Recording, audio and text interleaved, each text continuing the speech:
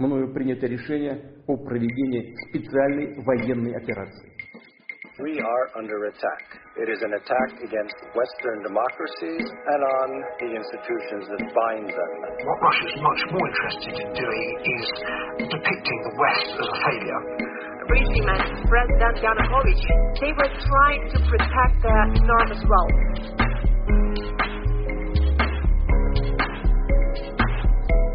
This is Kremlin File. So it's all good. Okay, everybody, welcome to Kremlin File. Julia Davis, we have Julia Davis with us. Hi, Julia. Hi, so good to be with you. I'm honored to be invited. No, we're honored. Okay. Exactly. I know.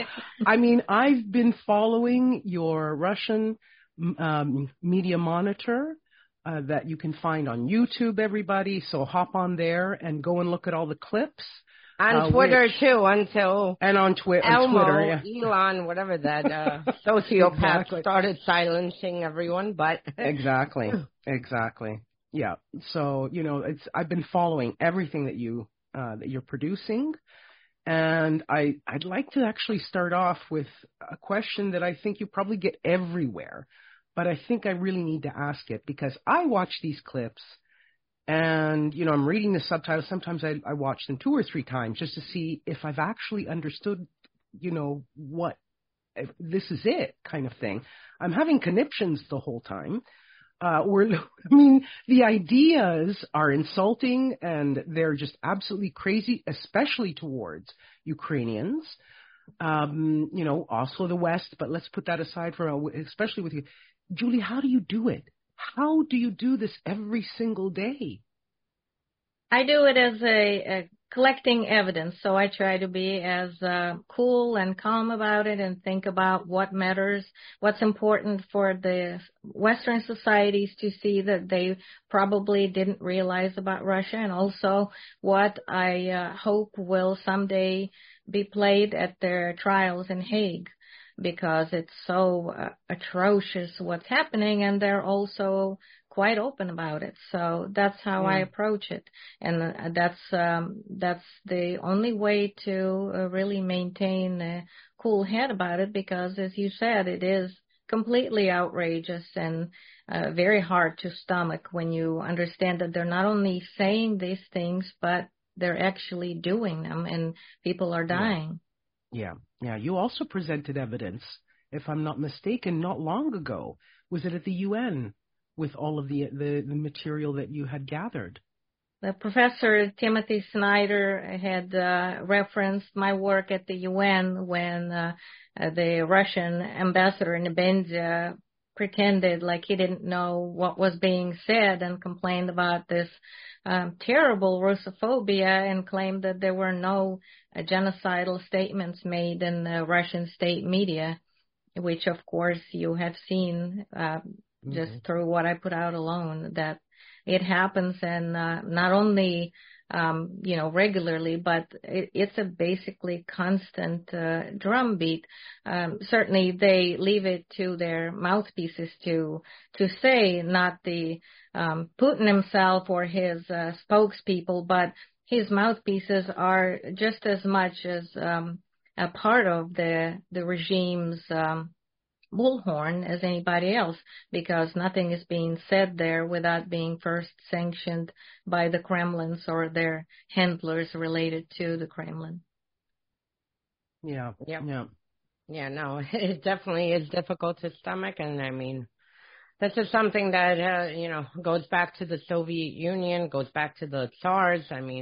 Propaganda is definitely what Russia exceeds at. Julia, let's start with the propaganda in regards to Russia's full-scale invasion of Ukraine. For a decade, Russia's propaganda ran like a well-oiled machine. I also, grew up with listening to this garbage. And normally everyone was on the same page. But when Russia started suffering humiliating losses on the front lines in Ukraine, you suddenly saw a crack. And this started happening about pretty much exactly a year ago in August. especially as Ukraine was gearing up for their successful counteroffensive. You started seeing a crack and seeing like outrage and critique towards Russia's, defense ministry and even like the Kremlin. And it was something that you really have never seen so much before. Can you discuss how it changed? Yes, it was quite remarkable when you could actually see some criticism taking place, especially when they started their mobilization and people were complaining, and then when their troops didn't have the ammo, didn't have what they needed, because obviously, as we've all seen, they were prepared for this quick 3-day thing. Some actually estimated that it would only take hours to take Kiev. So they were utterly unprepared for the scale of the war this had become, even though the West had repeatedly warned them, don't do it. But they thought it would be just like Crimea. It would be very light sanctions and it would end very quickly. So when it didn't, it caught them off guard. And that's when it was so interesting to see even most loyal mouthpieces voicing criticism. Although they have gotten it under control pretty well since then. And they had actually commented that now without Prigozhin, with his recordings, when he was still alive, they were saying, now that this felon is not constantly recording his videos, look how nice everything is. No one is complaining anymore. They have everything they need, which, of course, they're not complaining for other reasons. They're trying to stay out of trouble and stay alive. But they actually made those statements. And there's still a lot of inconsistencies when something happens. I like to capture their very first reaction before they've received their notes as to what the official line is supposed to be. Then it could really show what they're really thinking, so it could be quite interesting. Right now with Robotyne, what is happening in Robotyne, first they had claimed this is such an important spot, we're keeping it, and now with the Ukrainian troops advancing, all of a sudden they're saying, who cares about it? It's just a little spit on a map. It doesn't mean anything. So, and things like that are changing very rapidly, but there again, I don't see any criticism anymore, and especially with Prigozhin's death, it really seemed to have sent shock waves through the ranks of propagandists because they're a lot more nervous than before, and they all, not that it surprised anyone, I mean, they all said right after the mutiny that the only way out of it for Prigozhin and Utkin would be a bullet to their head. In other words, they were going to get them no matter what. But it serves as yet another reminder that no matter how useful they are to Putin's regime, if there is any reason whatsoever that he suspects their disloyalty or if they're no longer needed, they could be done away with just as quickly, just like turning off the light. So it really was the equivalent of a cold shower, and they're acting a lot more nervous and subdued right now. Okay. Julia, with this, go ahead. And to follow up, the propaganda for Russia's genocide began with denazification. Despite, since 2014, Russia has actual neo-Nazi paramilitary groups fighting in Ukraine. Then it shifted over to the war on the West and NATO, and that this is, a bigger fight. Can you discuss how the propaganda has changed and where is it now? Because, I mean, as of, today, Russia still calls it a special military operation. 18 months into this, over 100,000, I believe, dead. Where is it now? What is their excuses for, committing genocide in Ukraine? Yes, as you pointed out, they started with this ludicrous claim of denazification, even though some of the people like the co-founder of Wagner himself, Utkin, is covered in Nazi tattoos, and obviously he's a Nazi himself, and so is Milchakov, who was decapitating poppies on air with a Nazi flag, and he was the one also participating in what they have stirred up. in 2014 in eastern Ukraine. So it was preposterous from the start, and it didn't stick. It was obvious that people there were scratching their heads as to what to make of it, because, of course, they have their own pretty prominent nationalist elements there. So it never made much sense, especially since the Nazis themselves were supposedly carrying out this denazification. So they've started to amend this story.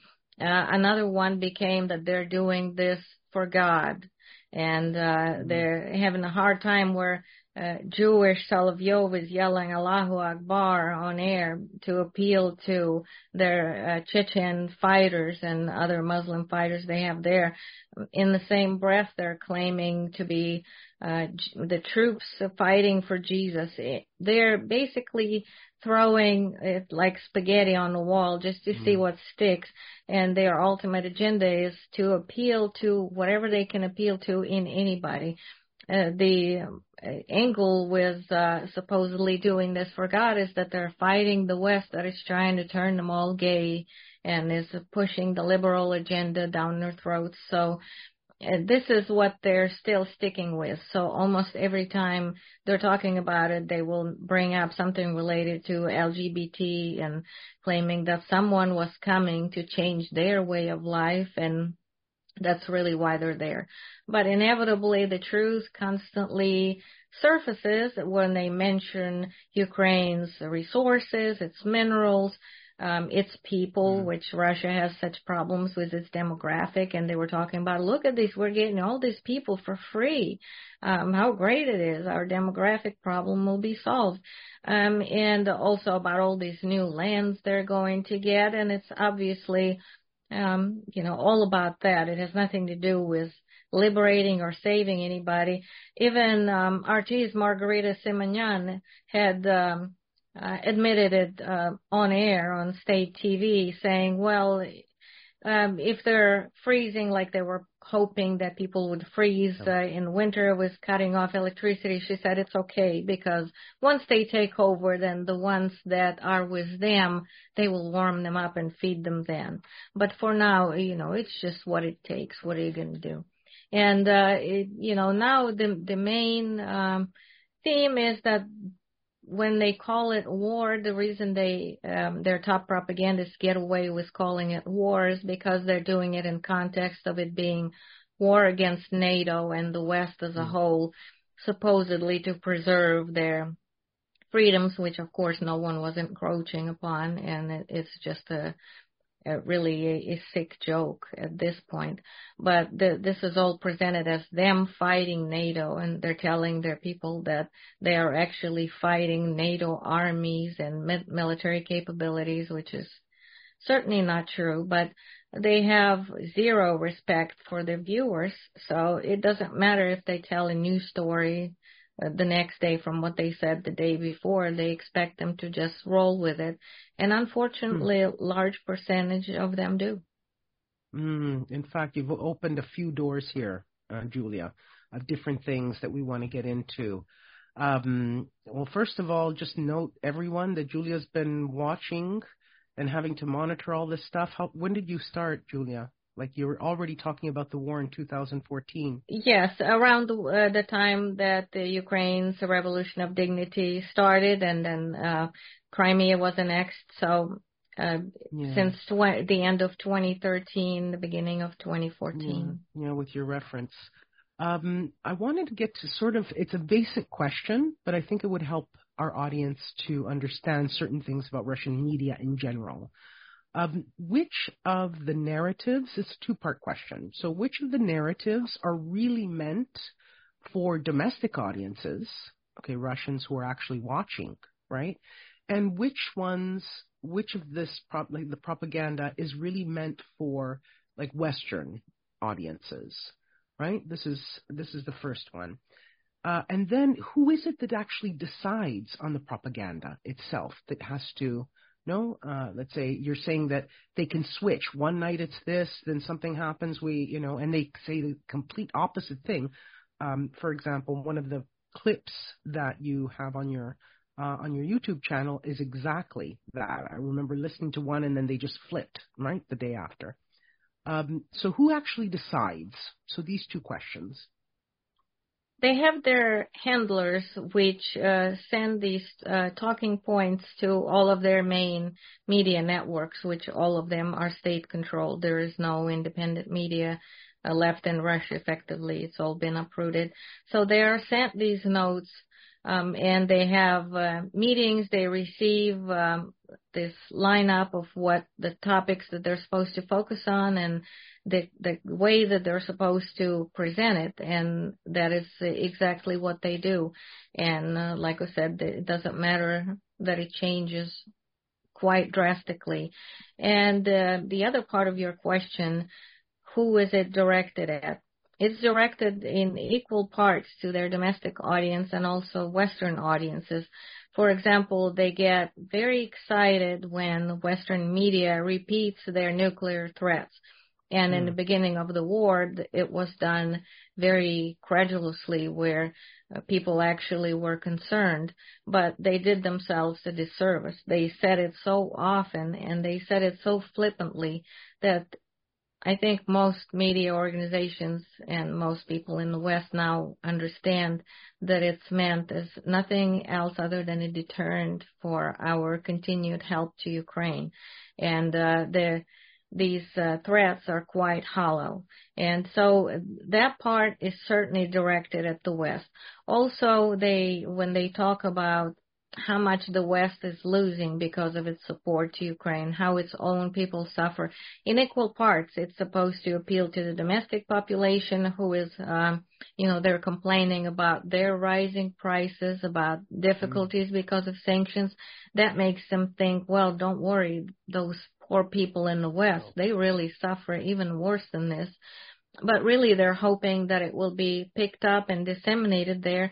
And also, don't forget about the Russian speakers that are living abroad that are also expected to grab onto this message and spread it there locally, which is part of their strategy. And there are a lot of Russian speakers in the U.S., for example, that have their own YouTube channels that are not curtailed in any way because they're just supposedly expressing their opinion, like the same blogger who was on January the 6th at the Capitol saying that they were there just like their grandparents stormed Berlin on tanks. Here they are to storm the Capitol. Anyway, nothing happened to him. And he's been featured in my articles. Then he appeared on Russian state TV to blame Antifa, of course. And then he's putting out these propaganda videos where he's essentially presenting it from the same standpoint as the Russian state media. So you could see these connections there. And there's a lot of that going on. And like figures like Dmitry Simes, who was instrumental with Maria Butina being introduced to people here. He's all the time on air with Vladimir Solovyov. And of course, he still has his connections. He still claims to have sources in the White House. So it's all very interconnected. So they know they're not broadcasting in a vacuum. Someone somewhere will repeat it and spread it, and they're certainly making sure that the right messages are being put out there for both their domestic and international consumption. Yeah.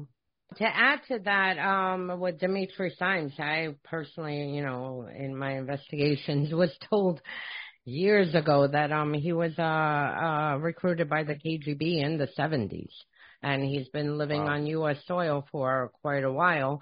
And as far as with the talking points to add, I mean, Russia puts so many resources to target Russian speakers in the West. I mean, it's a whole operation, run through Rosotrudnichestvo, which is an SVR, and I mean, everyone shares it, but it's mainly an SVR front, and it is like part of their intelligence operations to make sure that anyone who came from Eastern Europe, from Russia, from Ukraine, never fully assimilate into the West. Absolutely, Okay, and that's something that I often reiterate to people that just say, well, why would we care about Russia? Why would we care about what they're doing? And I always tell them it doesn't matter whether you care about Russia. Russia cares about you. And a lot of these people are consuming Russian propaganda without even realizing the original source of where this kind of a narrative, this kind of a slant came from. it comes from. Yeah, exactly. Now, let's get to the demographics. Russian state media, can you discuss the age groups that watch and read state media? And also, we have seen a rise, as with everything else, with social media, with Telegram channels. And you have the mill bloggers and the regular bloggers reporting in real time, and it's very uncensored. How does the rise in these Telegram channels disrupt Russia's official state propaganda? Because I'm telling you, in the Soviet Union, U.S.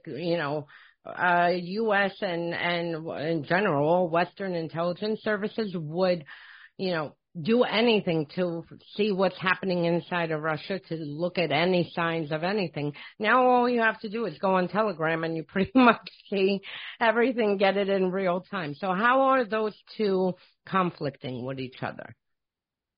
The military bloggers is definitely something that Russian propagandists often acknowledge is a big problem for them. And they're actively talking about new laws that would curtail it, about the need for wartime censorship. So they're trying to implement that, and they're actively talking about prohibiting people from posting pictures, recording videos, or sharing any information related to military activities. So we may see them put a halt to it, and especially since in the heat of things, people write things that obviously are critical of the regime and of their operations. So they see it as a major problem. I see these top propagandists complaining about that all the time, and Duma members talking about how they're planning to stop it. And as far as the demographics for the people that watch Russian state media, according to propagandists themselves, their biggest audience is people over 40. And the people that are younger than that tend to get more of their information on the internet. They use VPNs. They read bloggers on Telegram and other places. They're very immersed in what is being said in the West, and that too is seen as a major problem. I've seen recently they've cracked down on VPNs and started to make it more difficult for them to access it, because that is a big difference between what was happening in the Soviet Union, where when I was growing up there, we would quietly listen to Voice of America to find out what's really happening in the world. But right now, it's like a wide open window. If you want this information, it's right there.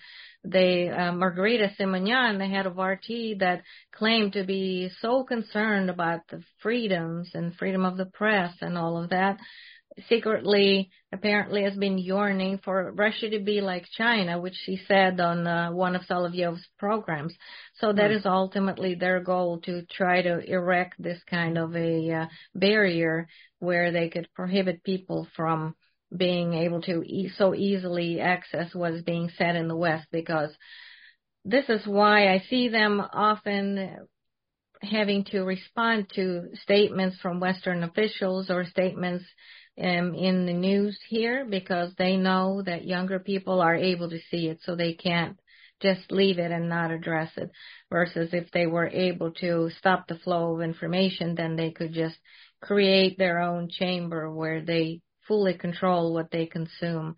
So they are trying to deal with this problem, because they see the younger people as significantly less patriotic, because they have better opportunities to find out what's truly happening and not just what the propagandists are trying to sell them. Okay. That's a very, very interesting point. So there is, let's say, this divide, in the demographics, which, also in the West, I guess, who's ever watching TV, whoever is on internet, that kind of thing. Let's talk about another divide, okay, Julia. we've seen now that there are, let's say, a lot of factions that are sort of warring against each other, right, in the Kremlin at the top on different levels. Is any of that leaking into state media or not? By very, very small measures. Sometimes you can hear propagandists attacking the people that I think they believe the Kremlin would want them to attack, like they're constantly going after the central bank. They're criticizing the Senator Narusova for going to Spain, for example. There are these squabbles between State Duma member Matveyev, who apparently has been writing complaints against top propagandist Vladimir Solovyov. So those kind of little things will leak in there, and when they start to criticize a certain part of the elites, then you know that for some reason they have displeased the Kremlin, because, you know, they will criticize someone for having yachts or for going abroad when you know that, in fact, this basically applies to everyone in Putin's circle.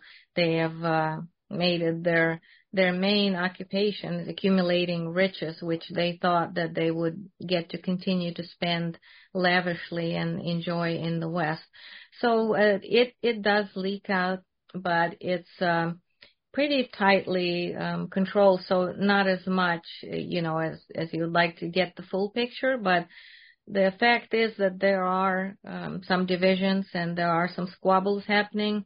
With what recently happened to Prigozhin, I expect it'll be a lot more quiet in the near future, because they're all worried about displeasing the wrong person, and so it'll probably quiet down for a little while in terms of their internal squabbles and arguments. Okay, so that's why I was watching one of the clips with Solovyev, and he was talking about the economics and how everything was going up. The ruble was crashing, you know, inflation and all of that kind of thing, and how everything was getting much more expensive.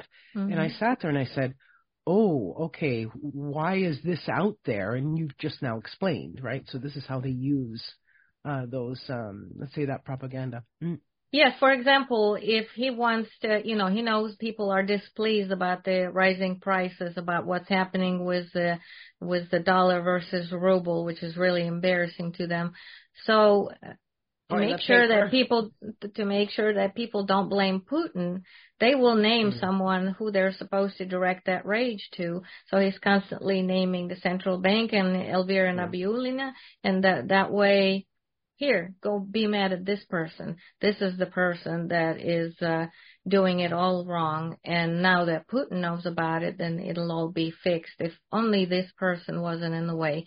So it's usually directed from somewhere else where someone will displease Putin, and then they will be named as the culprit. Yeah. In fact, seeing all of it, even, and I'm sure Olga's going to ask about both, either Trump or with Prigozhin, but all of this sort of the directing, right? All of the attention towards somebody else, and Putin is not. You can't touch him. Cannot touch him. That's what we see in the clips constantly. Now, before we turn to U.S., there were reports last fall, you know, with pretty much the whole elite class realizing they're never going to get Ukraine. I mean, at this point, anyone who has a brain cell understands they're never going to get to Kiev, they're never going to get Ukraine. And, you know, and things are, you know, the conditions inside of Russia are getting harder.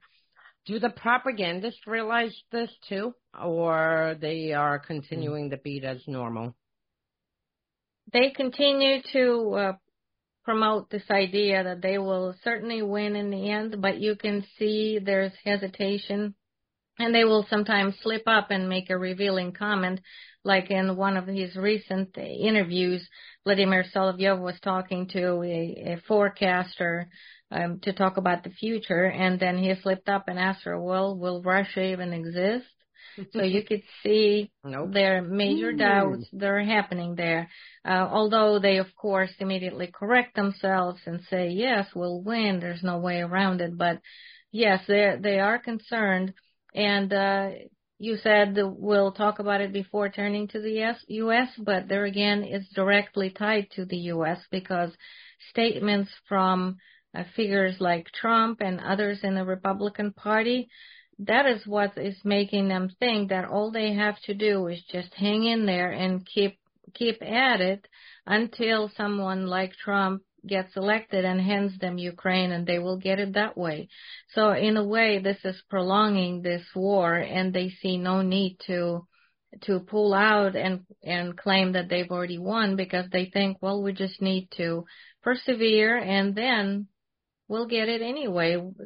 But just not through war itself, but just by grinding it and up to a point when someone shows up and says we're not helping Ukraine anymore, and then they'll be able to crush them, or so they think. Okay. Yep. Okay. So, and that's one of my biggest concerns, because I've noticed a huge uptick, and extremely early compared to 2016, with Russia already, having their favorites. I mean, on their Russian state media, they have Vivek Ramaswamy and RFK Jr.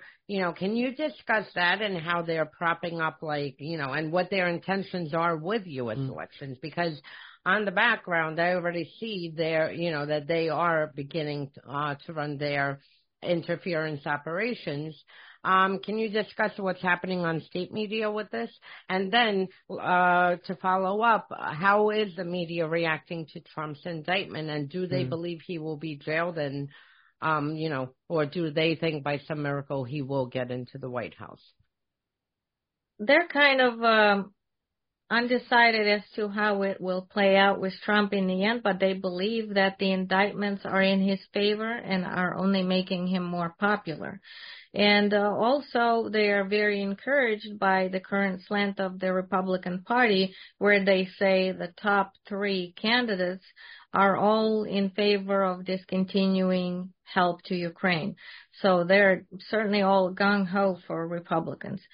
In the meantime, they have picked out their top favorites, and they already said that if Trump doesn't for some reason can't be elected or can't run or ends up in jail, then they will certainly support DeSantis or Ramaswamy, their new favorite.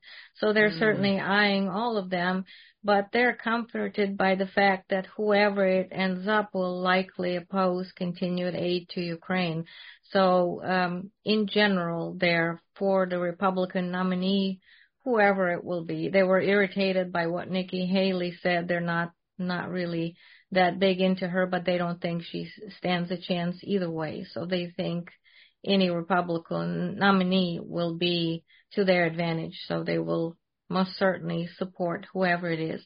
But Trump remains their favorite, and they openly refer to him as a moron, but I guess that's part of the attraction. They would like us to be led by someone they consider to be a moron. So, the worse for us, the better for them, and they openly say that. Wow. And during Trump's regime's reign, they literally, like I would say on a daily basis, reminded our Trump. Not Trump. Yeah. Our Trump. We put him here, we could take him out.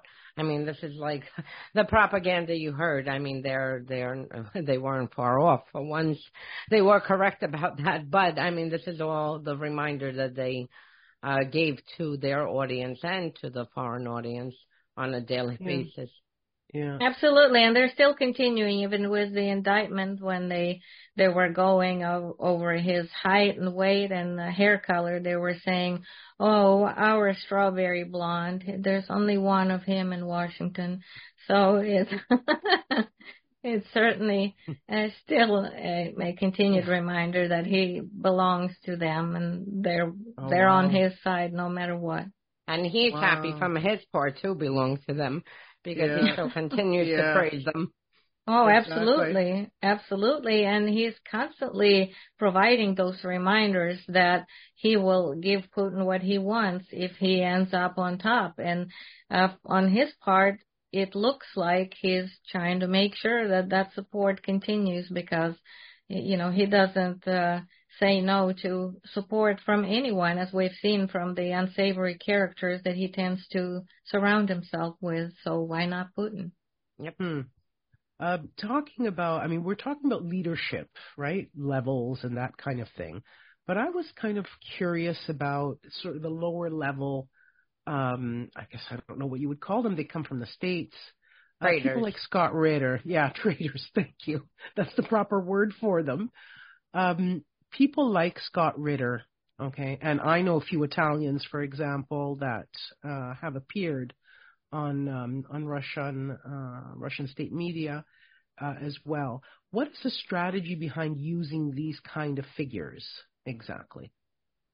Well, they're basically enjoying whatever they can get, and they try to avoid discussing the background of some of these figures, which is quite unsavory. But basically, this is all they could get. And to their audience, it gives an impression that they have support even in the West. So they saturate their media with a lot of these clips. So anyone who makes a statement that is in their favor, like Douglas McGregor, who's constantly on Fox talking about how Ukraine is already gone and everyone's already dead and Russia already won. No matter how ridiculous it is and how wrong he is, every single time they play those clips almost daily. They play Tucker Carlson's clips, and now it's more difficult for them because he's not on Fox, but they're still playing whatever he's putting out. So anything that sounds like it supports their position and bashes Ukraine, they're happy to have. The level of celebrities that ends up going in Russia doesn't tend to be of the highest caliber, but they will take and use whatever they can get. And basically that's what they're content with. Yeah. Their recruitment from Soviet days has significantly dropped when they're sending a Russian honeypot to some weirdo Hinkle on Twitter that no one's ever even heard of. And now he's, chiming in daily, morning to night, spewing Kremlin garbage, not even knowing what Ukraine is, where Ukraine is. He wouldn't even be able to locate on a map. And I'm like, actually. Absolutely, and they're happy to show his tweets on state TV all the time, portraying him as this major journalist that, look, even he understands. Look, Americans understand what's going on. Wow. So they're happy to have it and to use it. Well, their recruitment dropped significantly. Their standards for recruitment. Oh no! I mean, if you take a look at the Italian characters, you just put your hands in your hair and just say, who the hell is this guy? Where did they find him?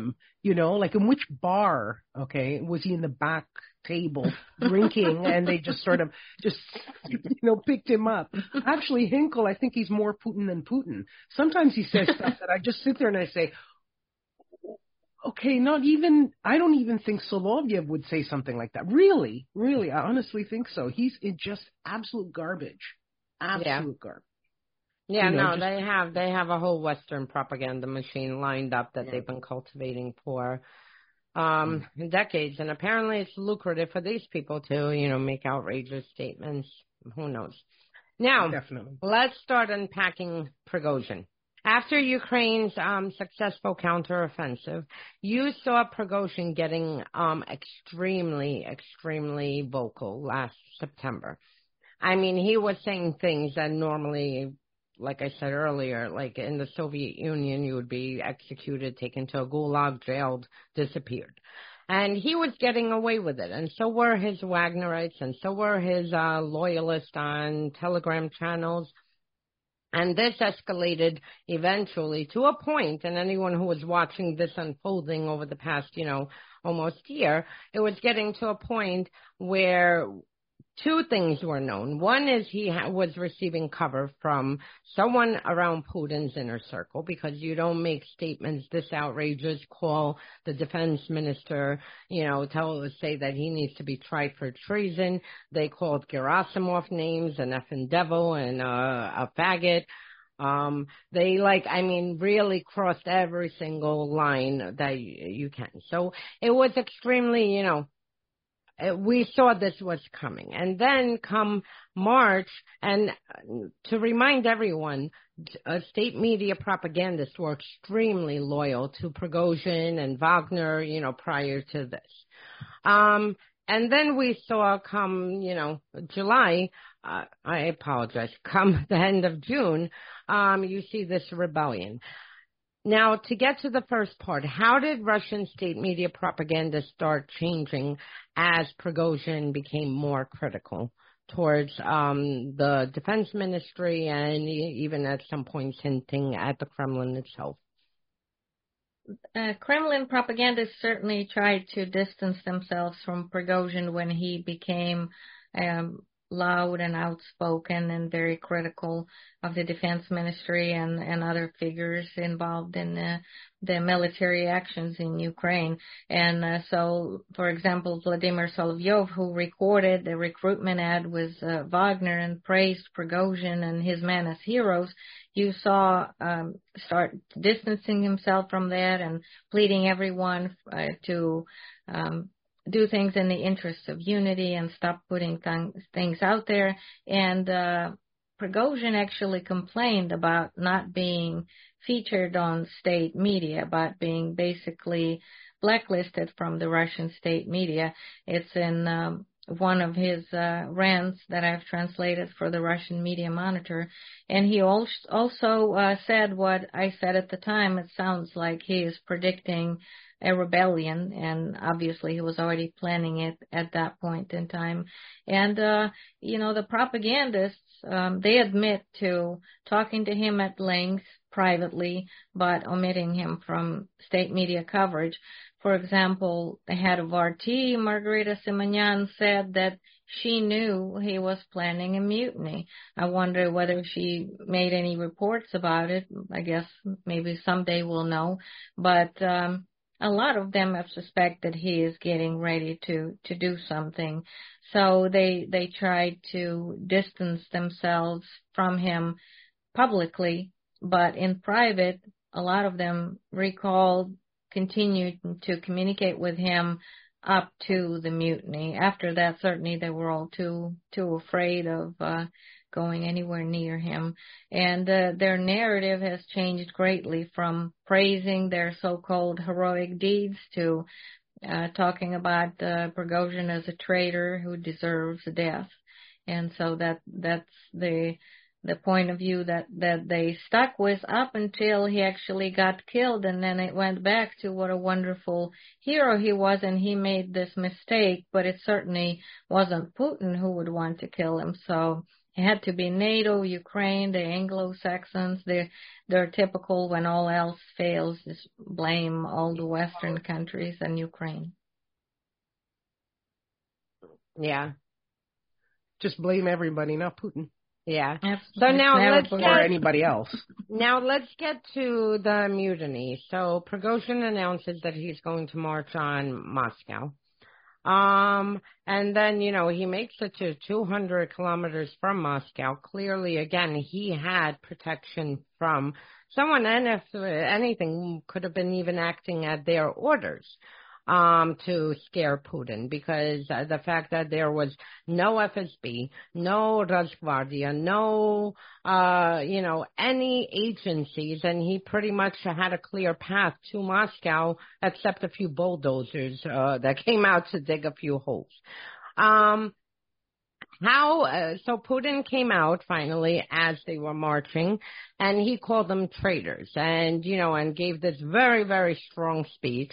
And within 24 hours, suddenly everything is all good. How did Russian state propagandists handle that part? Reporting live on the mutiny, and then, having Putin weigh in and say that they are traitors, and then within 48 hours, Putin says, no, nothing really happened. We're all good. Everything's wonderful. Back to normal. And then announcing this bizarre, which I don't believe happened, meeting between Putin and Prigozhin and his Wagnerites. How did that play out? It was all happening at such breakneck speed that they had a hard time adjusting their narrative. So a lot of them failed to keep up. And while they presented Putin's decision to, quote unquote, forgive them, They said it's wise, it's wonderful. Of course, Putin knows better than anyone else. But at the same time, they couldn't hide their rage because they've all gotten themselves worked into this frenzy. So a lot of them were quite appalled that Prigozhin and his associates were allowed to live through it, and then still travel throughout Russia, travel abroad, and their blood was boiling. They were demanding that they pay for it and saying that they're traitors and should meet traitors' death. So for a little while after the mutiny, this continued, and then, of course, they were obviously told to calm down, and they did up to a point. They poured buckets of mud on Prigozhin, talking about what a felon he is, talking about stories from his past times when he was convicted for stealing things from houses, basically anything that they could come up with, which now, of course, they're claiming, oh, there was no anti-Prigozhin campaign. They all forgave him along with Putin. But one day before Prigozhin's death, Solovyov was on his show demanding answers for why no one paid for the 15 pilots that were killed during the mutiny.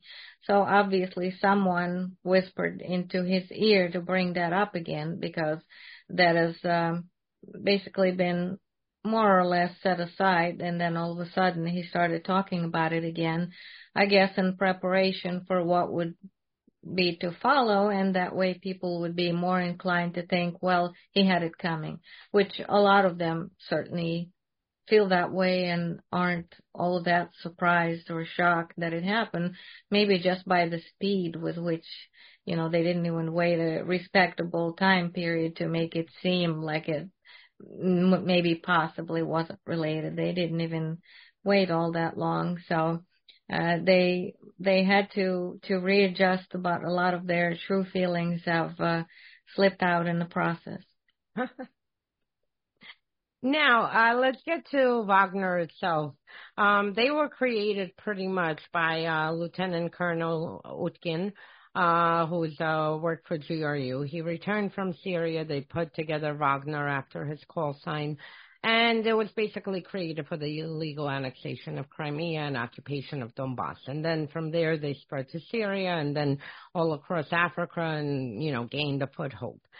The Kremlin, the Russian Defense Ministry, and pretty much Prigozhin himself have always, you know, gone through great lengths to keep the distance. This is a private military company, despite the fact that PMCs are illegal in Russia's constitution, and Wagner had a training base on GRU headquarters.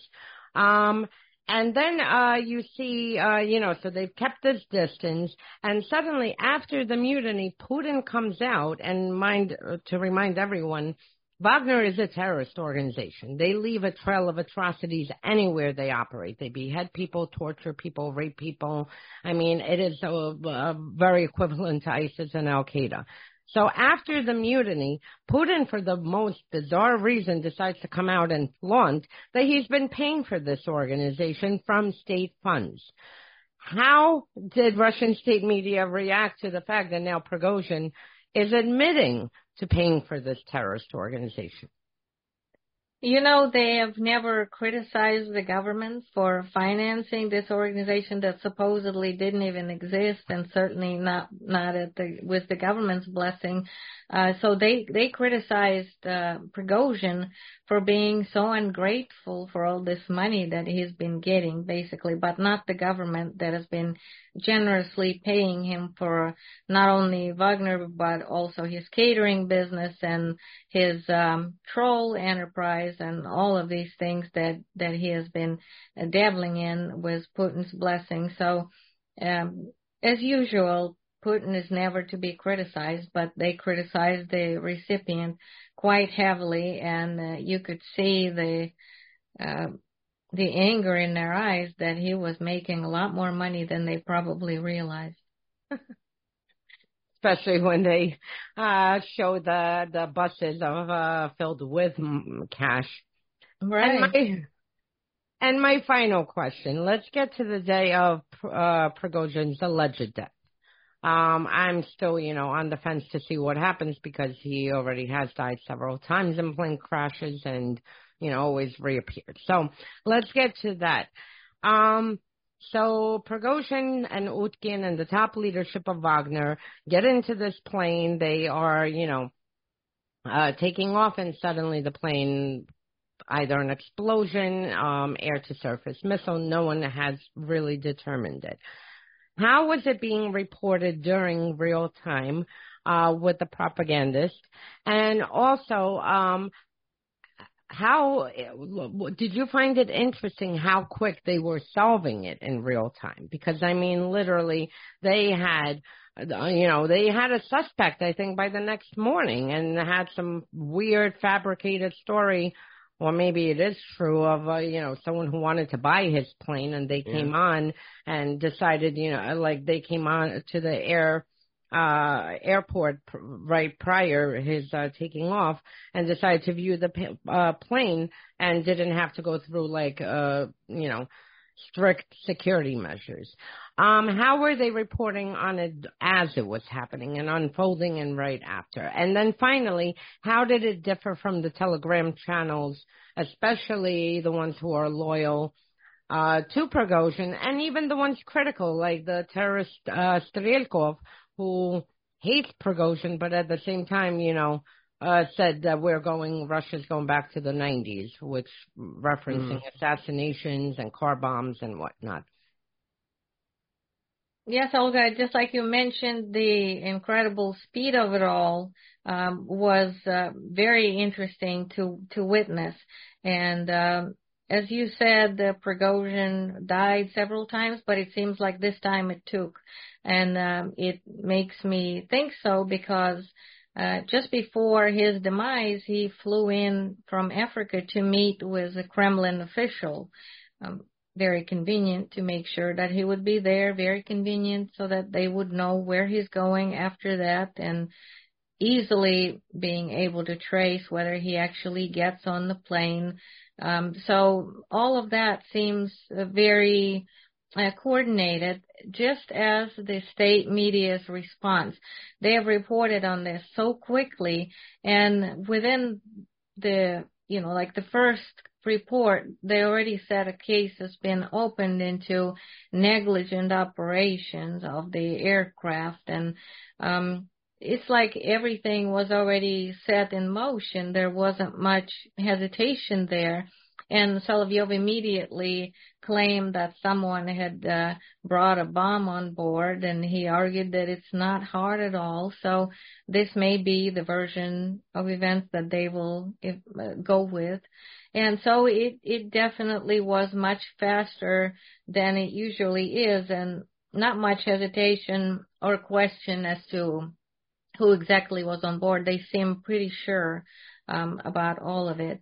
And it definitely makes sense also when you hear Solovyov talk about how the Kremlin was actively disarming and disbanding Wagner in the run-up to this. They were being broken down into several groups. They were being split up, some put in Africa, some put here, some put there. And he used the word disarming them and reducing their numbers, and also involving other mercenary groups to take over what they were doing in Africa, take over their operations. So the steps that were obviously being taken to replace them with more pliant, more obedient people. And so the speed of it seems very telling, and the lack of hesitation whatsoever as to claim that yes, it's him, yes, he's gone, and of course, contrary to their own previous statements claiming that Putin would never, he wouldn't want to do it. But it tickled me to hear even Lukashenko talking about it.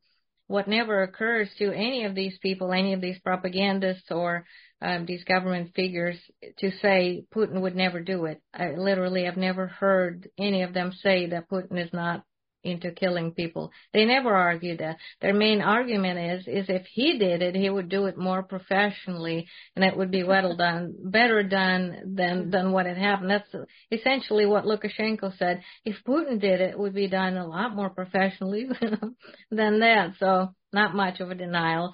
And so that's been the reaction there, which makes me see it as something that was coordinated, didn't catch them off guard, and in a direct contradiction to military bloggers, to the members of Wagner who were obviously in shock and dismay and really surprised by what had happened and, stunned by it. The state media did not seem all that stunned. They seemed more concerned about themselves. These propagandists, they're suddenly very carefully watching their words. And so, they're concerned about themselves, but they don't seem to be all too shocked by what had unfolded.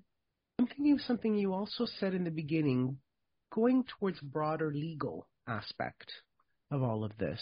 And the information that was presented, that you had gathered and then presented at the UN, is there a case, Julia, for, let's say, the information, the work of propagandists that can radicalize people, right? We've seen it with January the 6th and that kind of thing. Is there any case at all that can be made, or some sort of legal case, that they can also be not just sanctioned, but also they can be brought to The Hague?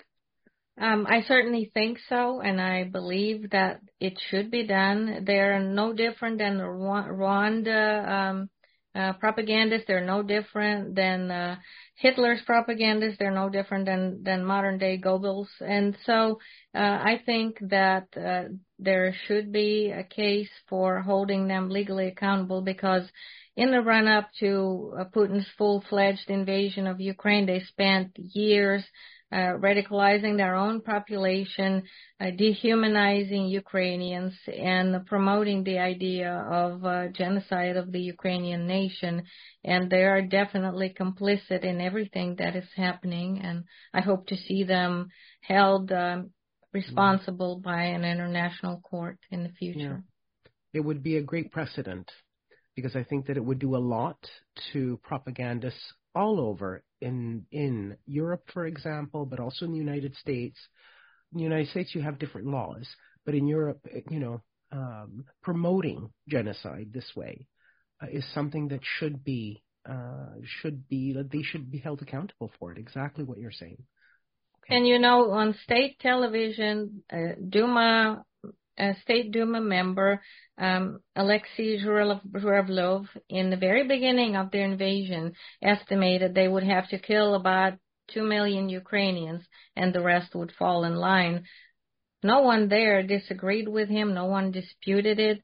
No one argued with it. They are constantly drawing parallels to what Putin did in Chechnya, which was razing cities to the ground, killing masses of people, and that is their formula for Ukraine. So there's definitely a case to be made, because no one in this day and age should be able to get away with this kind of violence, brutal violence with genocidal motives. Well, I mean, they've been pushing, genocide of Ukrainians for a long time, and I mean, even just, again, because I always make historical comparisons. Even in the Soviet Union, I mean, they treated Ukrainians like slaves. They treated Georgians like slaves. They, refer to pretty much every other ethnicity besides Russia as like cockroaches. And I mean, it's just, this is how they are. I mean, this is a mentality.